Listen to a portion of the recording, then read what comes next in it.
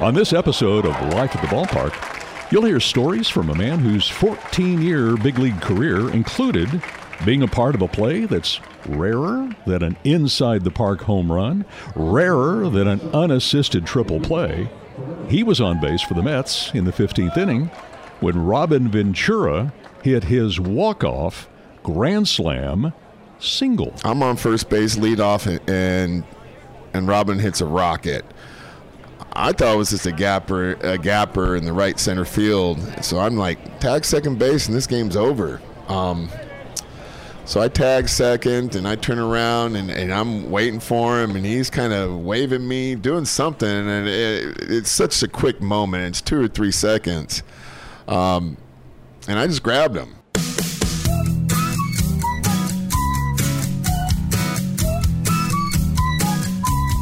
Welcome to Life at the Ballpark.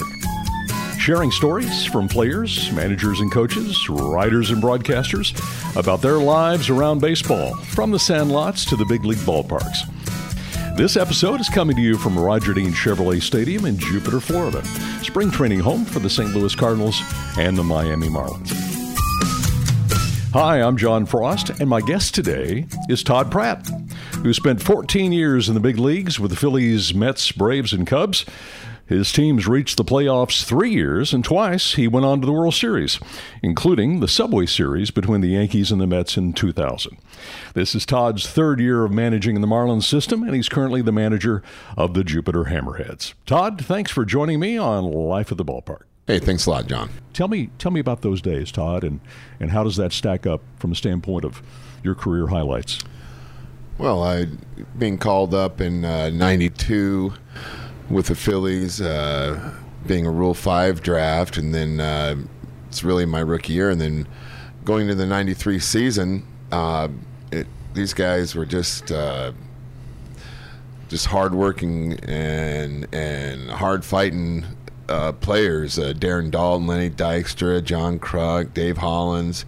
I can name, a bunch of them. But, we started 93, ball club in 92. I got there halfway through the year. But in 93, we started 35-15 with Jim Fregosi leading the helm.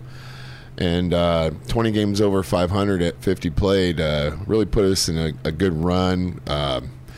Obviously leading the East Division. And just running through, the confidence was unbelievable. The everyday attitude, tough. There was some big guys in that lineup, and a lot of people don't realize that pitching staff. I think Danny Jackson was the smallest pitcher we had, and he was a tree trunk. So intimidating on both sides of the field, pitching and defense and hitting. And that team, we obviously lose it there at the end off Joe Carr's famous home run, the walk-off home run to end Game 6. It was just a great time for me and great memories. The 2000 team, we're shifting up 7 years later. Bobby Valentine leading the bunch there, Mike Piazza, Robin Ventura, Todd Zeile. I mean, just another bunch of all-stars.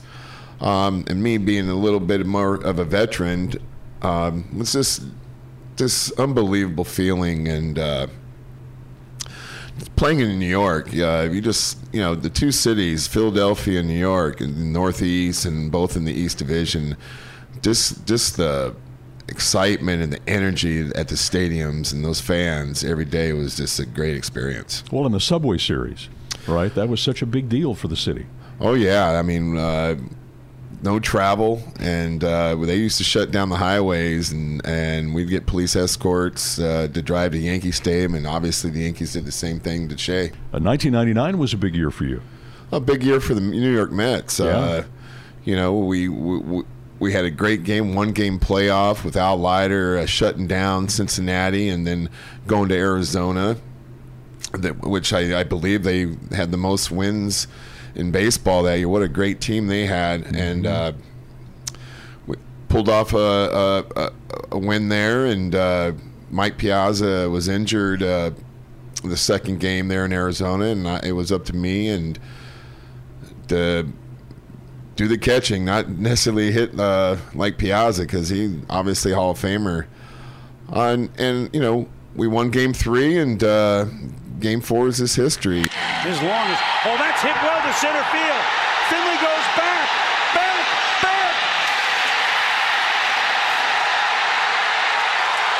It's over.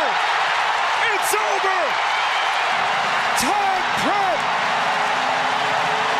one of the most unlikely heroes, has hit it to dead center field.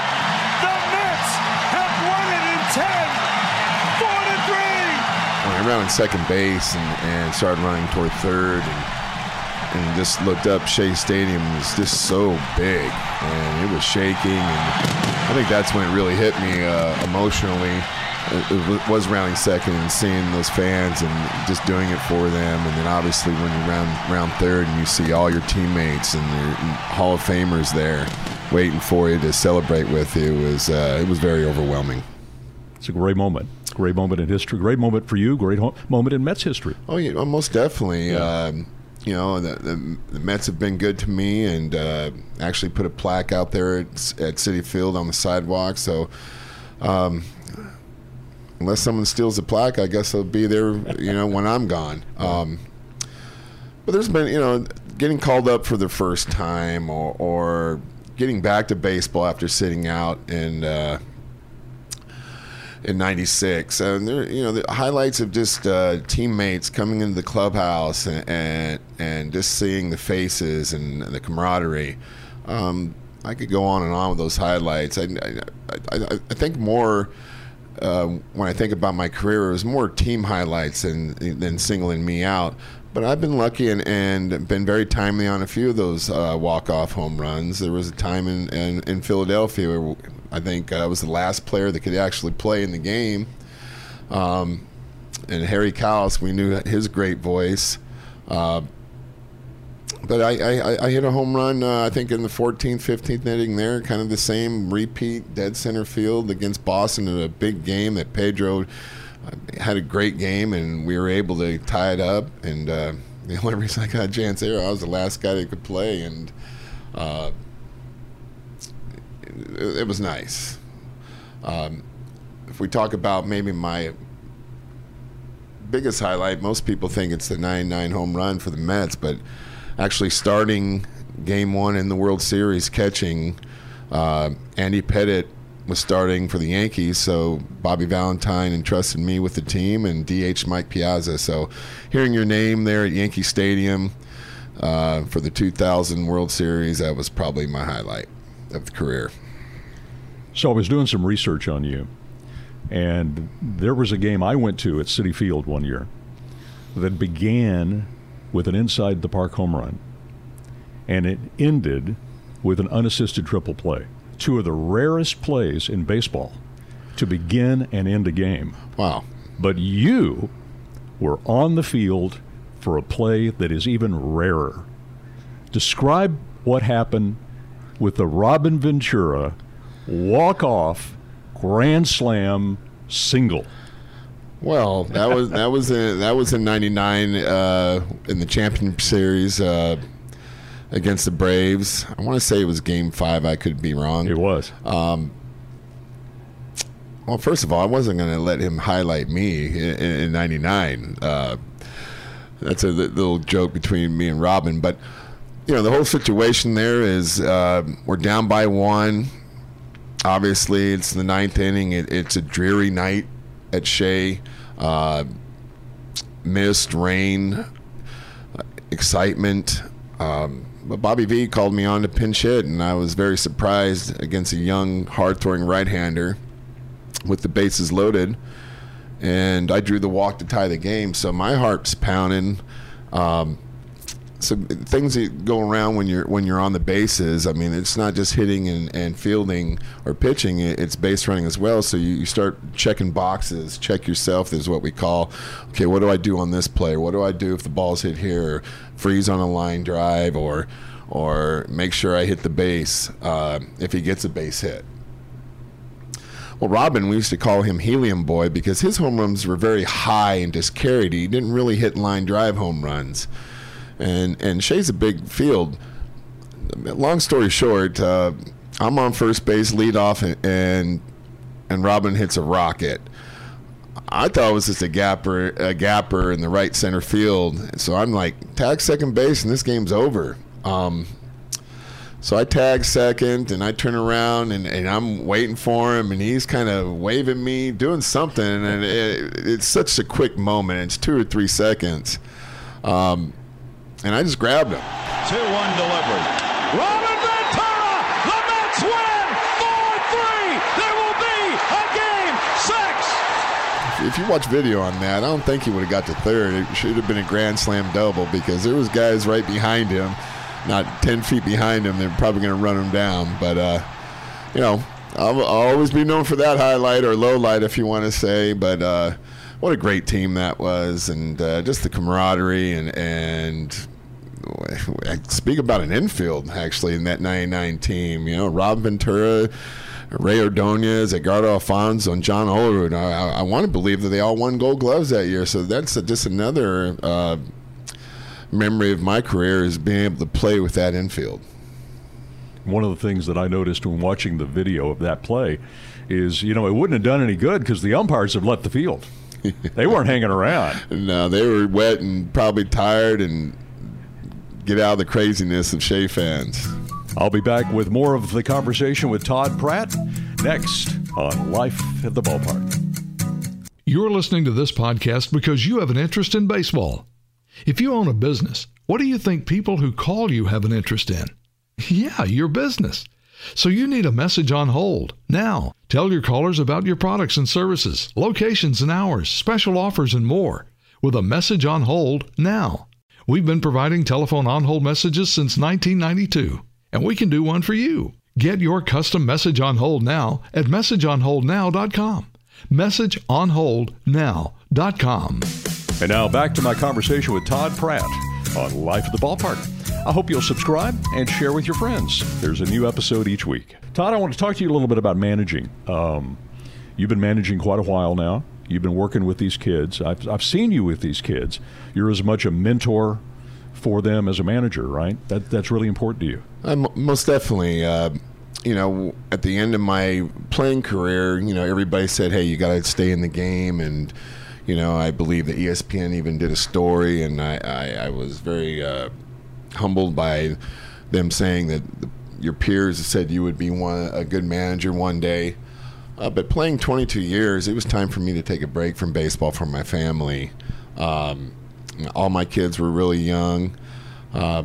So I just stayed home and really didn't do much for a few months. And then one of my buddies asked me if I wanted to coach a collegiate summer team just to kind of bridge that retirement. I said, sure, why not? It was only for 2 months during the summer. It was collegiate level players, and I really had fun. So I did that for a couple seasons, and really started promoting the team, and was able to get Major League Baseball behind this league. So it was kind of comparable to the Cape Cod, but down in the South in Atlanta, in the Sun Belt League, and. So I did that. I continued to do that over the summers, and then a small school near where I live gave me a call and asked me if I wanted to start a baseball program and lead a junior college NCAA or NJCA team. I said, yeah, sure, why not? To go back to the college kids, because I'm getting them at 18, as I've had here, some of them. Just the mentoring and giving back to the game, with all my experiences. And now I'm in my third years with the Marlins. The last 2 seasons I was with Greensboro, and I just love it. I love coming to work. Our games are at 6:30 here, and I'm here at 10 o'clock in the morning. I think people say, Tank, get a life. You don't have to be here so early. But the daily planning and the excitement of seeing these guys come in here into the clubhouse and tell them about some of my past memories and what helped me. Because playing 22 years, I've done everything that these guys have struggled. I've had highlights and very low lights. So I treat them as my sons. So I figure I have 25 sons here, and that's what makes the most of it. I know you love mentoring. Well, who was the mentor for you as you were coming through baseball, manager or otherwise? I was very blessed with some great managers. Jim Fregosi, Larry Boa, Bobby Cox, Bobby Valentine. Even Jim Riggleman. I wish I would have played better for Jim Riggleman in Chicago the half a season I spent there. And you just learn from each. Charlie Manuel. I mean, we'd cut up all the time when I was a veteran there. So I just try to take pieces from each of them. Bobby Cox treated the clubhouse with respect and really have to go in there at all. Charlie Manuel was just a good country boy that just loved hitting, and was very personable with the players and cut up with them. Bobby V was like the analytical guy before we even started talking about it. He would I say some things to me and I'm like, wow, he's very far of the game. Larry Boa, the fiery, wear it on your sleeve. Loved him. I love that type of manager. And Jim Fregosi, who just led a team of veterans that he just let them play. So, there's little things from each of them that I kind of pass on to these and kind of molded myself as a manager. You had something happen to you this season I want you to share with us and take us a little behind the scenes. One of your pitchers for the Jupiter Hammerheads, Edward Cabrera, tied a team record, and your pitching staff tied a team record for strikeouts. Cabrera got 13 strikeouts, and your team got 18. Tell me about being in the dugout when something like that's happening, both from a standpoint of observing it, looking at your pitcher, looking at your prospect, but also how do you manage that? I mean, at some point you're going to have to go out and take him out of the game, right? Tell me your thought process. Well, some fans don't know, but it's really easy because, Reed Cornelius, our pitching coach, will come in, and this is how it is for every team, except for maybe the major leagues, we're going to go with a hot hand. I almost have a computer sheet that just says, all right, Edward's going to have 6 ups. We call them ups. It just means he's going to go 6 innings and 85 pitches. That's, there's a little bit of 5, minus 5, plus 5 in that count. Because we're really developing when we don't want to hurt these young men. So that makes it easy for me. The hardest part is when someone's throwing a no-hitter, like Will Stewart a couple of weeks ago, and he's running out of pitches, and I'm like, wow, am I going to get beat down by the media today? But, like Edward last night and Holloway a couple starts ago is, the first thing that they got their electric stuff. I mean, the breaking balls throwing for strikes, the fastball's overpowering. Just their arsenal is in control. So it's going to be a good night. Baseball's a crazy game. It could always change, but once you just see the first, second inning, you're just going, wow, there's no chance for that other side today. So getting back to Edward, we would have loved him to finish the 7th, but he only had 13 pitches in the 6th to complete, and he just couldn't reach it. And you could try to, there's another rule that you fans might know. It's like if he's 6 pitches away from that total count, or 5, but we can't let him go out. He needs 6 pitches for the hitter. So if he's an 85 count, if he reaches 80, he just doesn't have enough pitchers. Even if he maybe throws that next pitch and gets him out, we can't take that chance. Edward was just electric last night, and then obviously Alex Mateo comes in and just shuts the door down on a very good ball club over there at Bradenton. So what do you say to him when you go out to the mound to pull him? He knows it's coming, right? Yeah, he knows it's coming. Obviously there's some disappointment in these young men when they see the manager come out because they know their night's over. But they know how many pitches they're supposed to have that night, and obviously now it's not like the old days where there was nothing on the scoreboard. They see how many pitches they got, mile per hour. Sometimes I don't like them looking at that, but they know, and they're professional, and they know what's going on. Yeah. One last question, and then I'll let you go. You're a baseball lifer. You've been in the sport a long, long time. How did Todd Pratt fall in love with baseball? I guess my mother, my parents split up at a young age, and we moved to San Diego, California, actually Chula Vista, but not too many folks know where that is. And she just took me out in the back, I can remember, and started playing catch with me and, throwing batting practice to me. She had no background in the game or athletics, but she just knew, as a young boy that she had to get me going. And, and growing up in San Diego, the weather was perfect every day. So, back in those days, you could take your bike, go to the park, and be all, the whole day there and come back for dinner. We can't do that as much now, just the way the world is. But I love football too, and I played all the sports, basketball, so I was very active as a young kid, and I think that's what helped me really become a better athlete, playing multiple sports, and really helped me get drafted out of high school. Todd Pratt, manager of the Jupiter Hammerheads, thanks for sharing about your life at the ballpark. Hey, thanks a lot, John. Listen each week for a new episode. I hope you'll subscribe and share with your friends.